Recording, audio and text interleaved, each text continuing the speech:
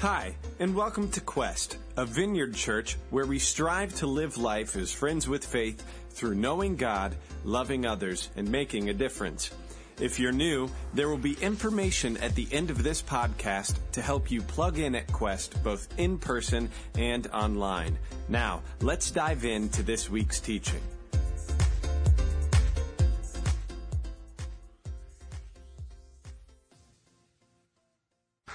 It's great to see you this morning. Welcome. It's a beautiful day out, and we're going to start today a new series called The Christian Disconnect. Now, many of you who know me know that I grew up in small farming communities in Minnesota. The largest town I lived in before going to college was 650 people. Woo! It was a big town. And so the only job around there was going out working on the farms. And while I was a hard worker and an intelligent worker, well-motivated, I was not necessarily the most mechanically inclined person in the world. So I grew up working on farms, and by the time I was 17, I could drive about anything on the farm, but my bosses used to laugh at me when it came to anything mechanical. Like the first time I ever drove a hydrostatic operated thing, I pushed one way when I should have pushed the other way, and I ran right into the moving hay rack right next to me and tore it all up. And thankfully my boss had a good sense of humor and just laughed about it and put new boards on it and had me help him. But I was not the most mechanically inclined. So one of the more challenging things for me then growing up was the fact that, at least I don't know if it's still the same today, but tractors back when I was growing up weren't quite as easy as renting cars. You rent any kind of model of car, you pretty much know how to start it and drive off in a matter of seconds, right?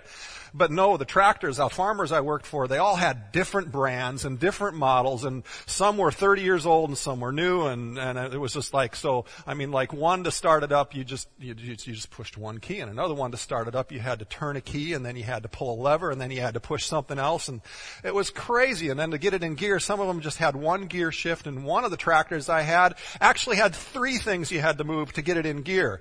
So my boss sends me to get the tractor one day, 300 yards away, and says, bring the tractor back. And I go there, and I just sat there forever. I couldn't figure out how to turn the thing on. And then I finally figured out how to turn it on, and I couldn't figure out how to get it in a gear faster than about a half mile an hour.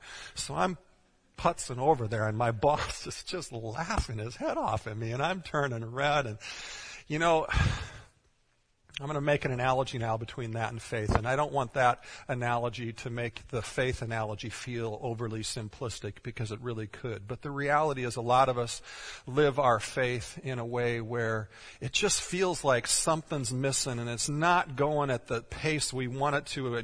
We just can't quite get it going. Have you ever had those times in life? Maybe it was faith, maybe it was like me with mechanical things, where you just couldn't figure out how to get something going, and somebody came up to you and said, well, if you just turn the switch on, if you just push this lever, you'll actually go faster than a crawling baby, and life will go good. And sometimes in our faith, even though that's oversimplistic, we easily go through faith living disconnected from the power of God. And we're stuck in a low gear, and we just feel frustrated that our faith is not more compelling. We're not seeing more movement, more change, more progress. All the time we know, and we hear God say, and we know ourselves, that God wants so much more from us. The Christian Disconnect, this series, is about one primary question. Do I really personally know God? How well do you know Him? How well are you staying personally connected to Him in a way that brings power and movement and transformation to your life and through your life to other people's lives? How much power is there in our faith? You see, we often fall short of that, and even if we've experienced that power and presence of God in the past, a lot of times we become disconnected to it, and life becomes little less compelling, and it's a problem that all of us face. It's a problem that I face, it's a problem you face, it's a problem longtime followers, new followers, and seekers all face this problem of living life disconnected from our faith. And if we pause for a minute, and if we're really honest with ourselves and the way we live, we would probably say about ourselves that we're believing in God, but living like God doesn't exist on a day-to-day basis. Craig Groeschel wrote a book called The Christian Atheist. And in it, it challenged me. It gave me some really creative ideas that I think we're going to use for parts of this series. But he defines the Christian atheist as someone who believes in God but lives as if God does not exist. Do you believe in God, but don't act like you do? Maybe in certain areas, maybe not in all areas of your life, maybe just in some areas of your life. Are you experiencing God's life and His power in every area of your life? And are you responding to Him in every area of your life? Do you really know God personally is the question. And in his introduction to the book, Groeschel writes about how the fact that he was doing ministry, leading a church for 10 years before he realized that on a daily basis, he was living like God didn't exist. I mean, sure, he was talking about the Bible, he was studying, he was telling people about Jesus, but he was telling people all about God, and yet he was living with very little expectation that God would be present in this moment, in this issue of his life. Not very well connected to God in the now. And he was relying on himself more and more, and less on who God was. So sin is not just doing bad things. Sin is actually putting anything in a higher place than God, even if it's a self-reliance in a higher place than our reliance on God. It can be self-reliance on stuff that's very, very good and having success. And I can remember times even in my own life of leading in Christian ministry, of struggling, even in times of having really good success, feeling like it was all up to me. Or living life with the stress like it was all up to me. As far as expecting God to be there in the day-to-day, I never denied that He could be there and always wanted Him to be there, but the reality is I didn't necessarily always live with the thought and expectation that He was there and would be there. You see, there was a disconnect. And God can so easily seem distant to us. We can so easily live lives like a deist rather than a Christian. If you remember from your history or philosophy, a deist is a person who believes that God created the world like a clock, set it in motion, and then left.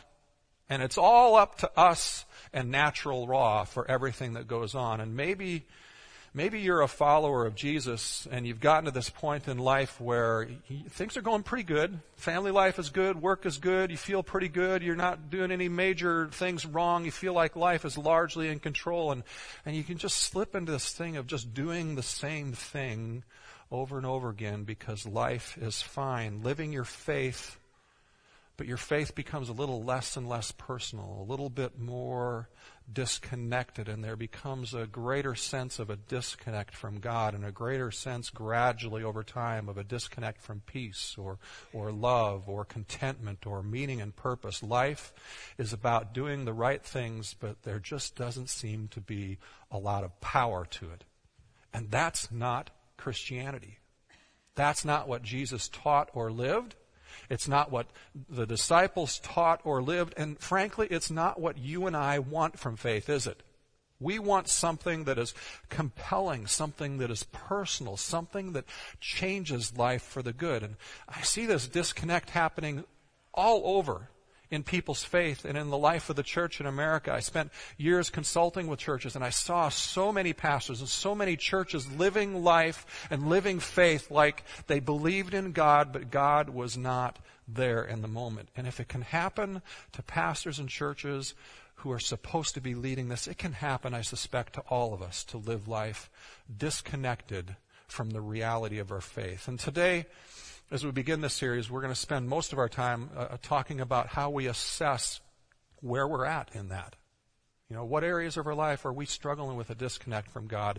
And we understand, and we're going to talk about this a little bit later in the message, how we all know that there's different ways of knowing someone. There's different levels of how well we know someone, and how does that apply to our relationship with God? And then we're going to spend time in the subsequent weeks looking at some very practical ways and encouraging ways that we can learn to assess in certain areas where we normally disconnect, how to reconnect or how to stay connected in a really positive way so that God's heart is experienced by us. Now, I realize that when we talk about, especially an assessment message like this, that it would be very easy for you to hear me or very easy, even if I do a good job of trying to prevent that, for you to hear this message as condemning.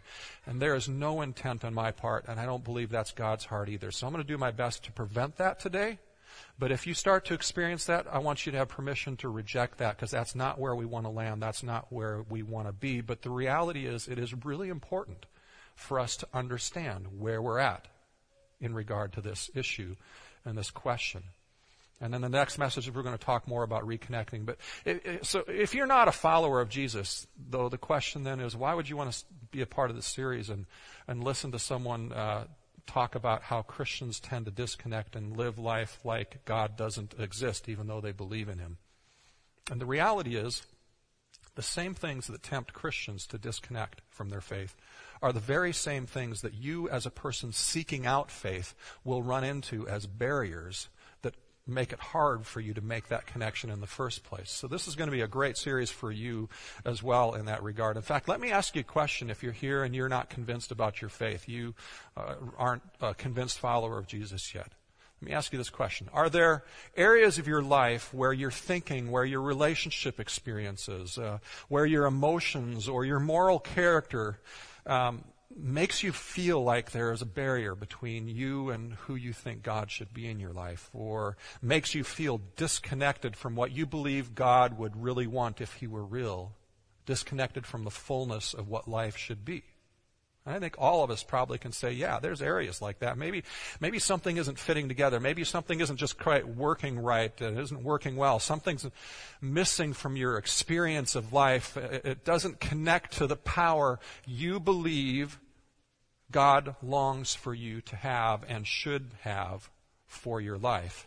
And more than the answers to your questions, which I'm sure you have lots of questions, more than the answers to your questions, you as a person still trying to decide about Jesus are looking for a power to live life more meaningfully and more healthy and well.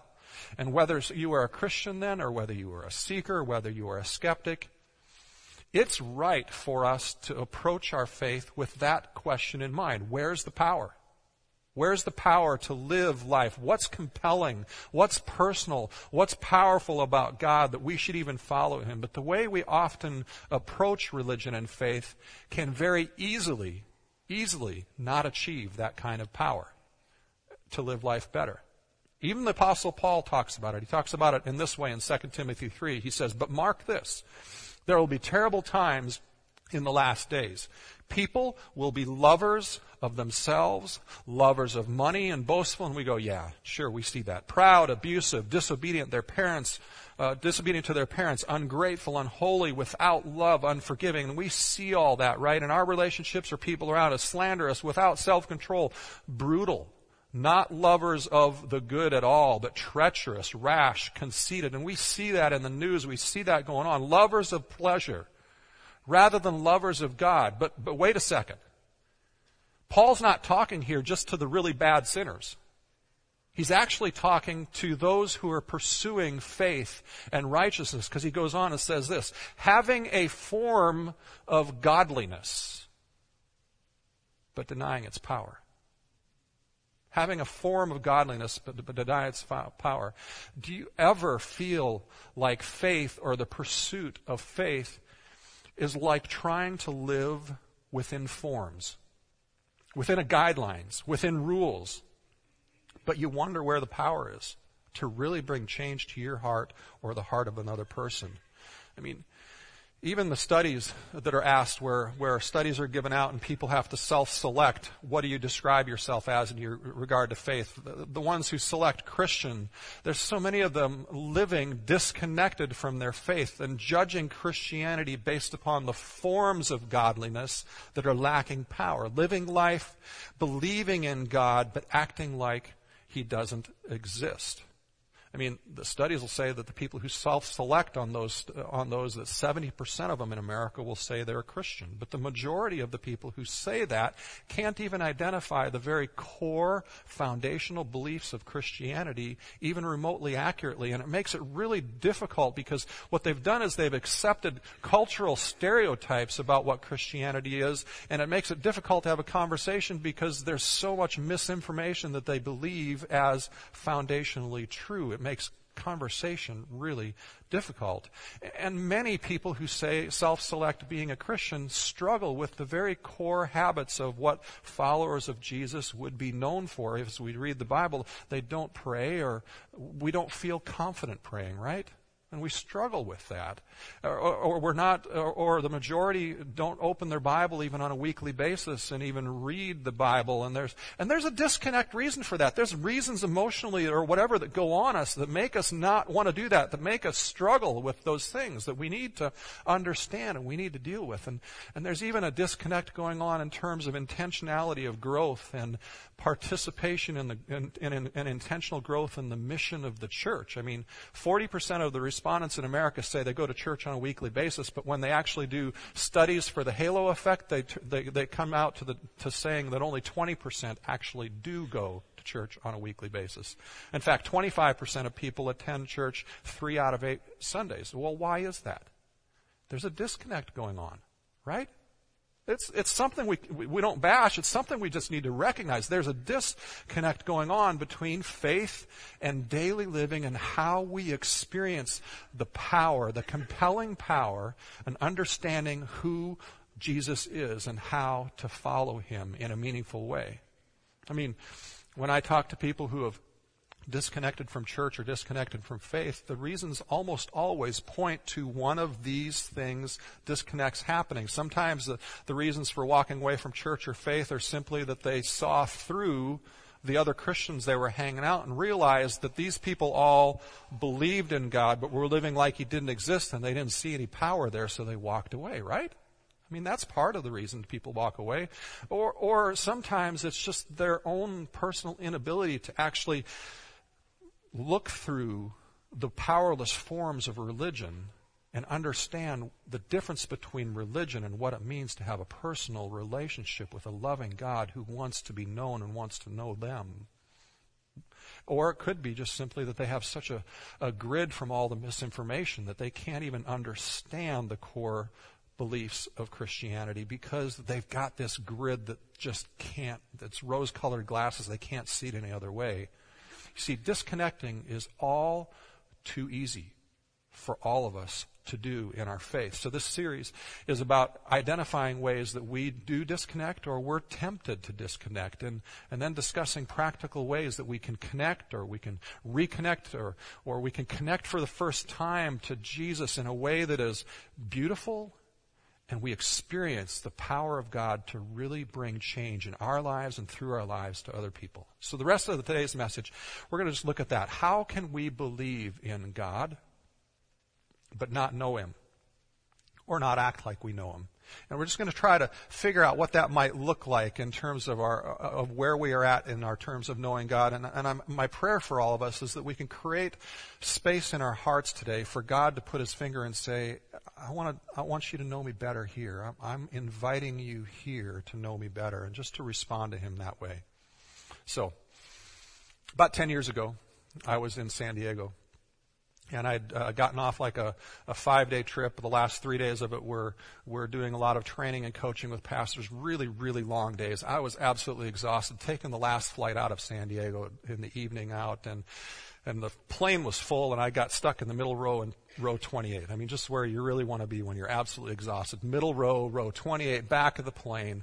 And actually, I think it was this plane that I had one of the most weird experiences I've ever had traveling. So this is after we actually got up in the air. I'm sitting here, my head's bobbing, and I'm tired. And the lady next to me pokes me and says, "Oh, you're so tired. You can lay your head on my shoulders if you want."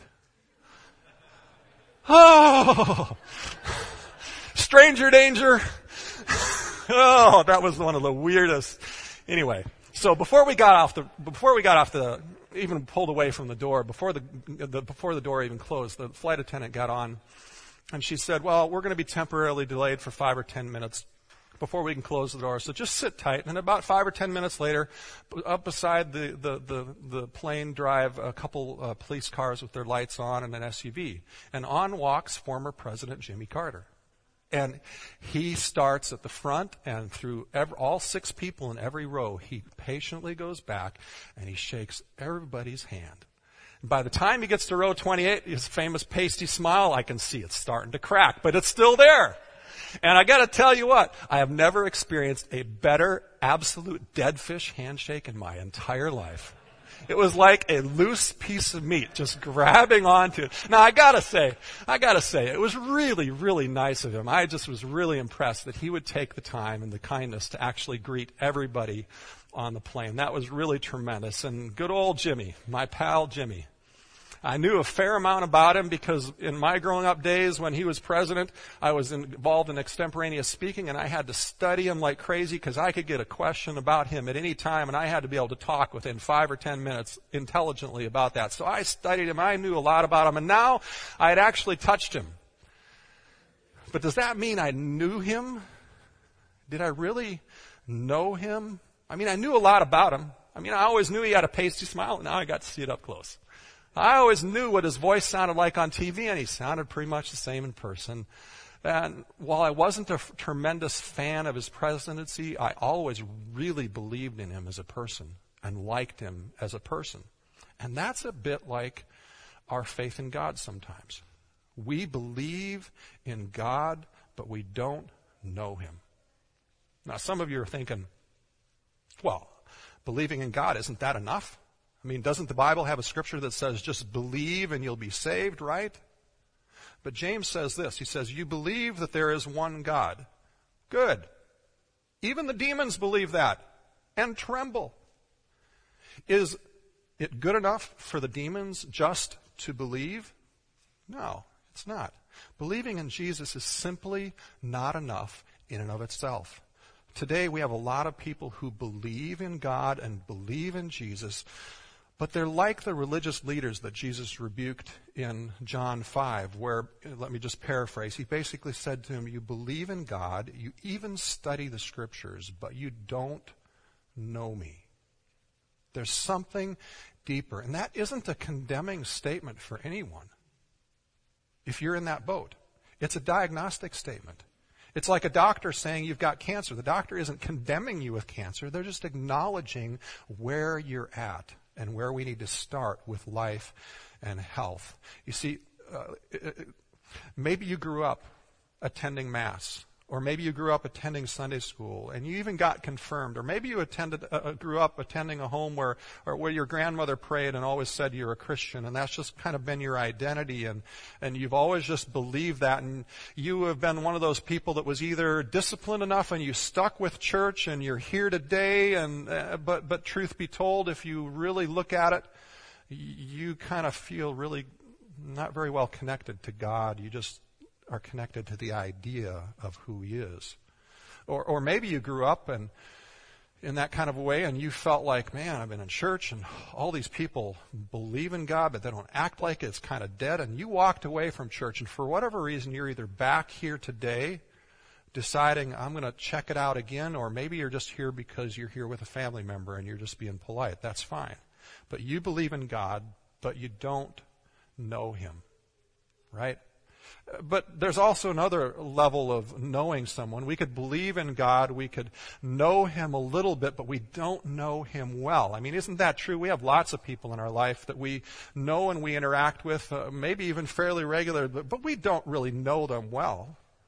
I mean, I've known a lot of people who, if you're in church leadership, they would be household names of some of the famous people in church leadership. I've spent time with them. I've been, in small groups with them. I've been in discussion with them. I've had lunch or dinner with them. I've even been to some of their homes, and some of them might even possibly remember my name if they saw me after several years and stuff. But so that doesn't mean I know them. There's this small measure that I get to know them maybe a little bit better than other people, but it still doesn't mean that I know them. I can't say that they affect my life on a daily basis or a weekly basis or even a monthly basis with a power to bring meaningful, interesting, good, positive change into my life. Sure, I may be more informed about them than some other people who haven't had that opportunity, but I still don't know them well enough to be transformed by them on a consistent basis. And that's the case often with our relationship with God, right? We've seen or experienced some initial experiences with God in the past, and we know him some, but our lives aren't being consistently and continually transformed. Or maybe the transformation that we talk about is something that's largely in the past, and we're really grateful for it. We talk about it really gratefully because it's been amazing that He did this in our life, but it's still largely in our past, and we can't say that our lives are being transformed by His presence and His power now, today, in this time. In fact, we may even find ourselves at times longing for the old days, wishing church was like it was back then, or wishing things were like it back then. But that's because our lives aren't consistently plugged in and we're disconnected in some way from God. Why? Well, maybe we're living our lives disconnected from our God in this moment of our lives. I mean, we just don't bring Him here. I mean, when you talk to people about your faith, are most of your stories from many years ago of God's presence and His transforming power coming and touching you? Or are the stories from last week or last month or this last year? You know, when somebody asks you to tell how God showed up in your life, is the first story that comes to mind 10 years old? Or is it more current? I've been praying and asking God about this question for all of us because I believe He wants to be more real in all of our daily existence. And so I've been praying for God and His power to come more to us in that way, for all of us to experience that. And I just want to invite you to pray that with me because I think it's very in line with what Scripture is, so it's a no-brainer prayer. God wants to do that. Let's all pray it together and let's wait and see it happen. Or maybe it's this question. Do you find yourself spending more time debating morality and talking about theology, you know, trying to figure things out or trying to figure out the theology of the end times than you do spend time encountering God personally or being a part of encouraging others to encounter God personally? See, theology is hugely important. It's hugely important. But it's so easy to get caught in this distant intellectual debate and keep the personal presence and power of God at a distance. Right? I mean, theology is all about relationship with God. That's what it is. And as people created in the image of God, it's also about healthy relationship with other people. But it's not static. It's not a distant idea or a debate. Theology is intended to be intensely personal and intimate. It's intended to be relational. Right? Do you ever feel like, or maybe this is the question, do you ever feel like life and faith has become a form? Maybe a good form at that, but still a form of godliness, just some rules, some patterns you live by, things you do and don't do, but it's lacking in power. Now, if you're stuck in a form of godliness, then more than likely you're approaching your faith in one of two ways. And the first way would be this. I approach my faith to get my needs met. I need to be made to feel alive. That's what faith should do for me. I need to feel joyful and peaceful, and I need all that stuff. And that's stuff God wants to bring us, but we end up approaching our faith like consumers, primarily relating to God through getting our needs met. So God, I need healing, so please heal me. God, I need provision, so either get me a better job or give me better finances. And when God doesn't show up in the way we want or the time we want, we get what? We pull back and we get distant, right? We hold God off. We maybe get angry with Him, right? When He doesn't show up in the way we want. You see, we all fall easily into a form of godliness. And maybe that form of godliness, the second way we might live out our faith is that form of godliness is just about us justifying ourselves, doing the right things to make us feel secure. As long as we do these disciplined behaviors and don't do the wrong ones, we feel secure, we feel worthwhile, we feel loved, we feel meaningful. But when that form begins to crack and we fall outside the boundaries of that form, we instantly feel unworthy. We instantly feel unlovable. We feel like meaning is going downhill and we're like failures in life, right? But the real power of God to grow and change is about knowing and being known by God. I mean, the greatest power of change in my life has been those intimate encounters I've had with the person and the presence of God. And some of those encounters have been facilitated by the closest friends in my life who helped me connect with God. My parents, Wendy, I could name off Ted and Craig and Mike and Dave and several other names. They're all the people I know and I'm so comfortable with that they know my bedhead side of me. I mean, they just know me really well. And knowing God in that way is to know God, to believe in God, and know Him intimately. And the question is, where are you in your life? Where do you fall as far as knowing God in your life? I just want to encourage you to start wherever you are, to re-engage in seeking, because Jesus says, seek and you will find. Paul says, if we persevere, it will lead us to hope and lead us to life. But you might ask, well, what does it mean to be intimate with God, to know God intimately? Well, no matter where you are, how long you've been a Christian or not even a Christian yet, if you're asking that question, then I'm going to hint there's an invitation for more coming your way from God. Because if we find ourselves not knowing how to do that, then we're not experiencing it. See, following God intimately is this beautiful thing, but like a lot of life, it's not easy to explain. It's kind of like trying to explain why you love your spouse so much or your closest friend so much. You might say things like, well, they're intelligent, they're funny, they get me, they love me, they accept me wherever I was. But those are just surface things, aren't they? Those are just words. It doesn't really do justice to what creates that intimacy in a relationship, does it? Because the reason you're intimate with your spouse or a close friend or family member stems from an entire history of experiences that we've all shared together. I sent a card to Wendy a few years ago, and she conveniently hung it in a place that I get to read it all the time. And I'm really grateful that she did, actually. Although this last week when I was thinking about this, I went, oh man, I don't know when I gave that to her.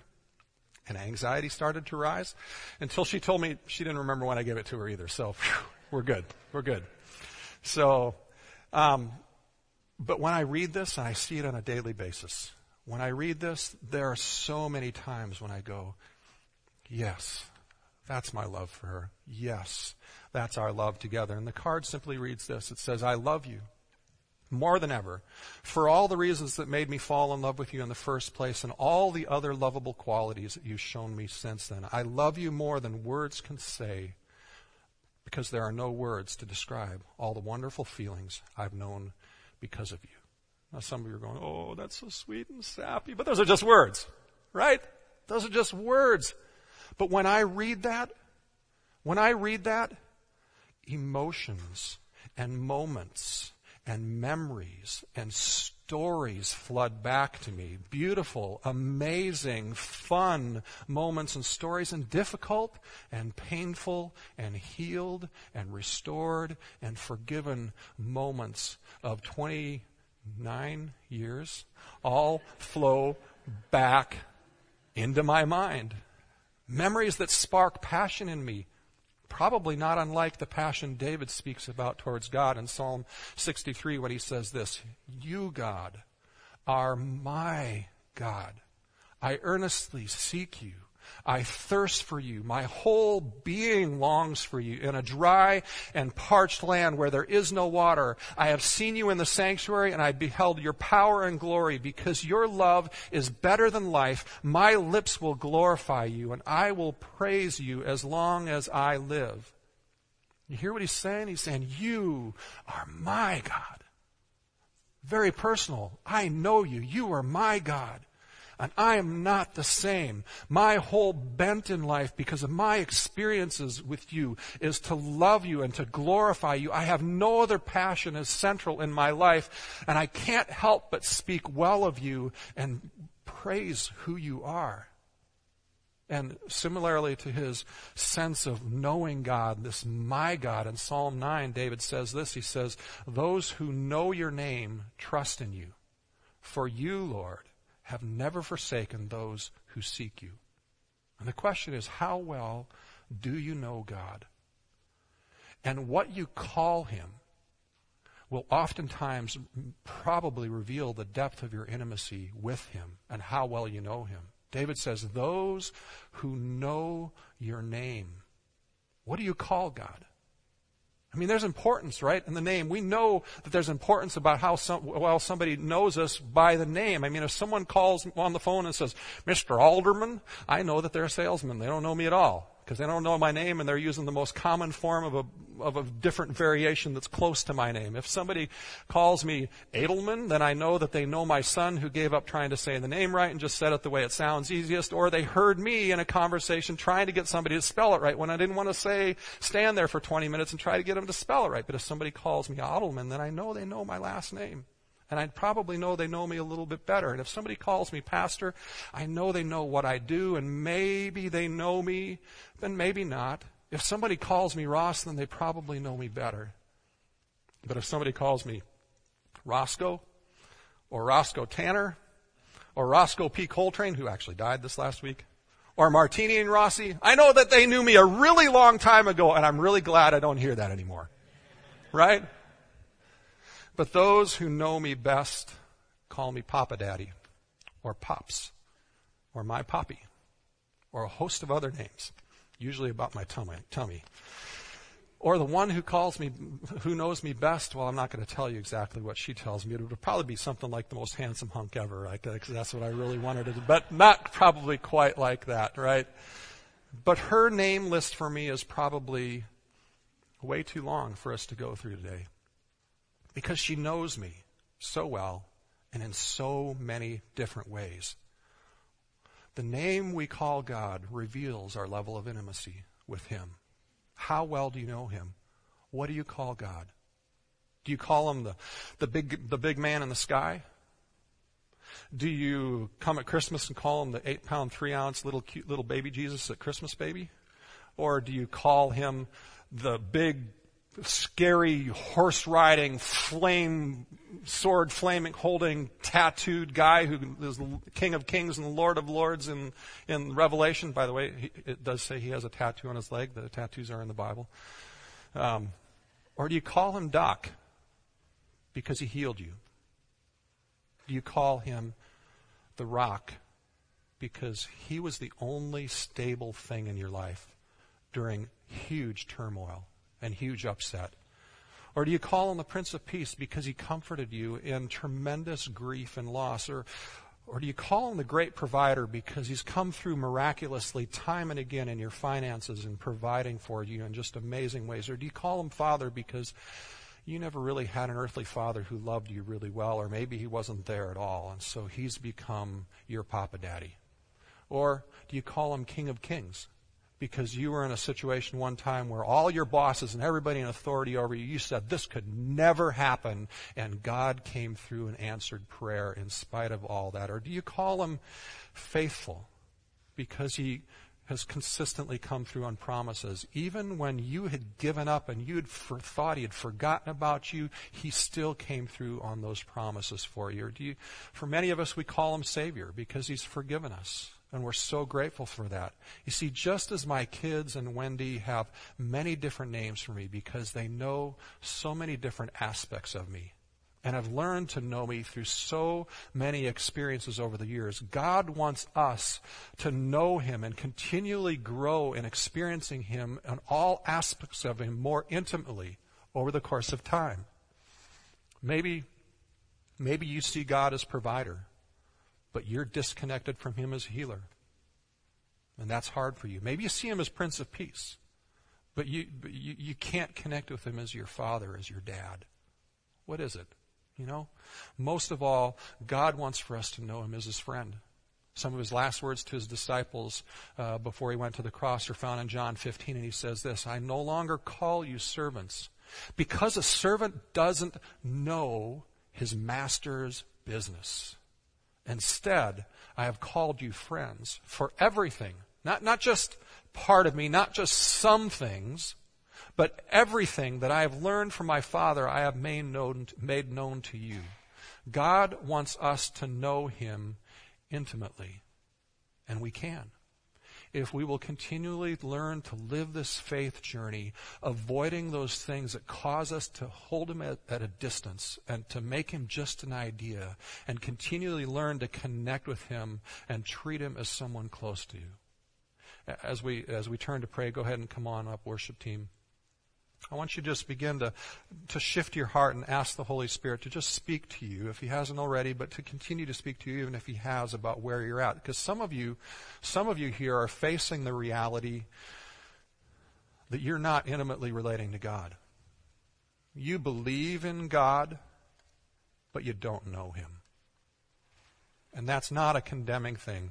That's not something God wants to condemn you over, but He is inviting you, calling you out of a cultural Christianity to a real relationship, and He wants you to seek Him in that way and discover Him in that way. And some of you know about God, but you don't know Him really well. And again, God's not condemning you in that. He's inviting you because He's saying, come, I want you to know me more. I want you to know me more. I want to show you more of who I am. And for others, for some of you, He's saying, it's a good start. You've made a great start, but I have so much more. Don't settle for what you know. Don't be worried about being too radical for me. There is so much more I want you to know about who I am and to experience intimately with me. And others of you, you've got this tinge of a sense right now of God putting His finger on an area of your life, and God's saying to you, you've allowed yourself to live in the past, and to keep that area of yourself distant from me now in the present. And I want to be there with you now.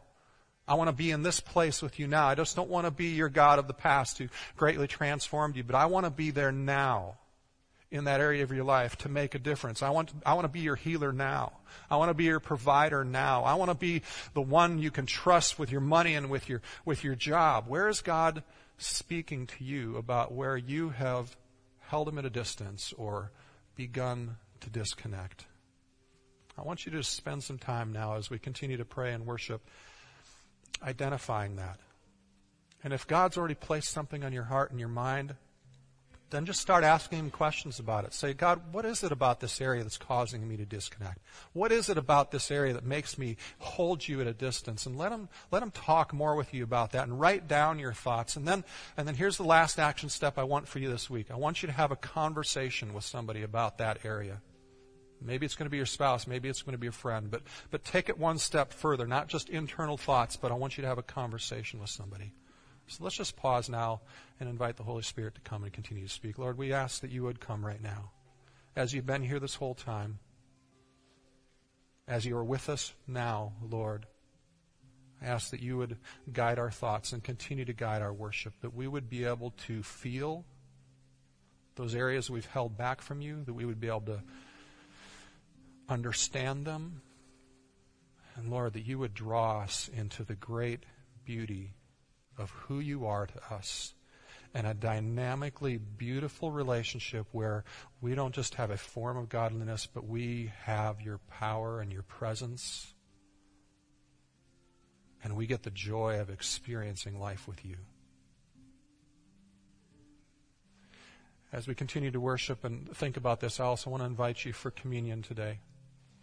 It's a beautiful reminder again for us of what He's done for us, that He lived like us.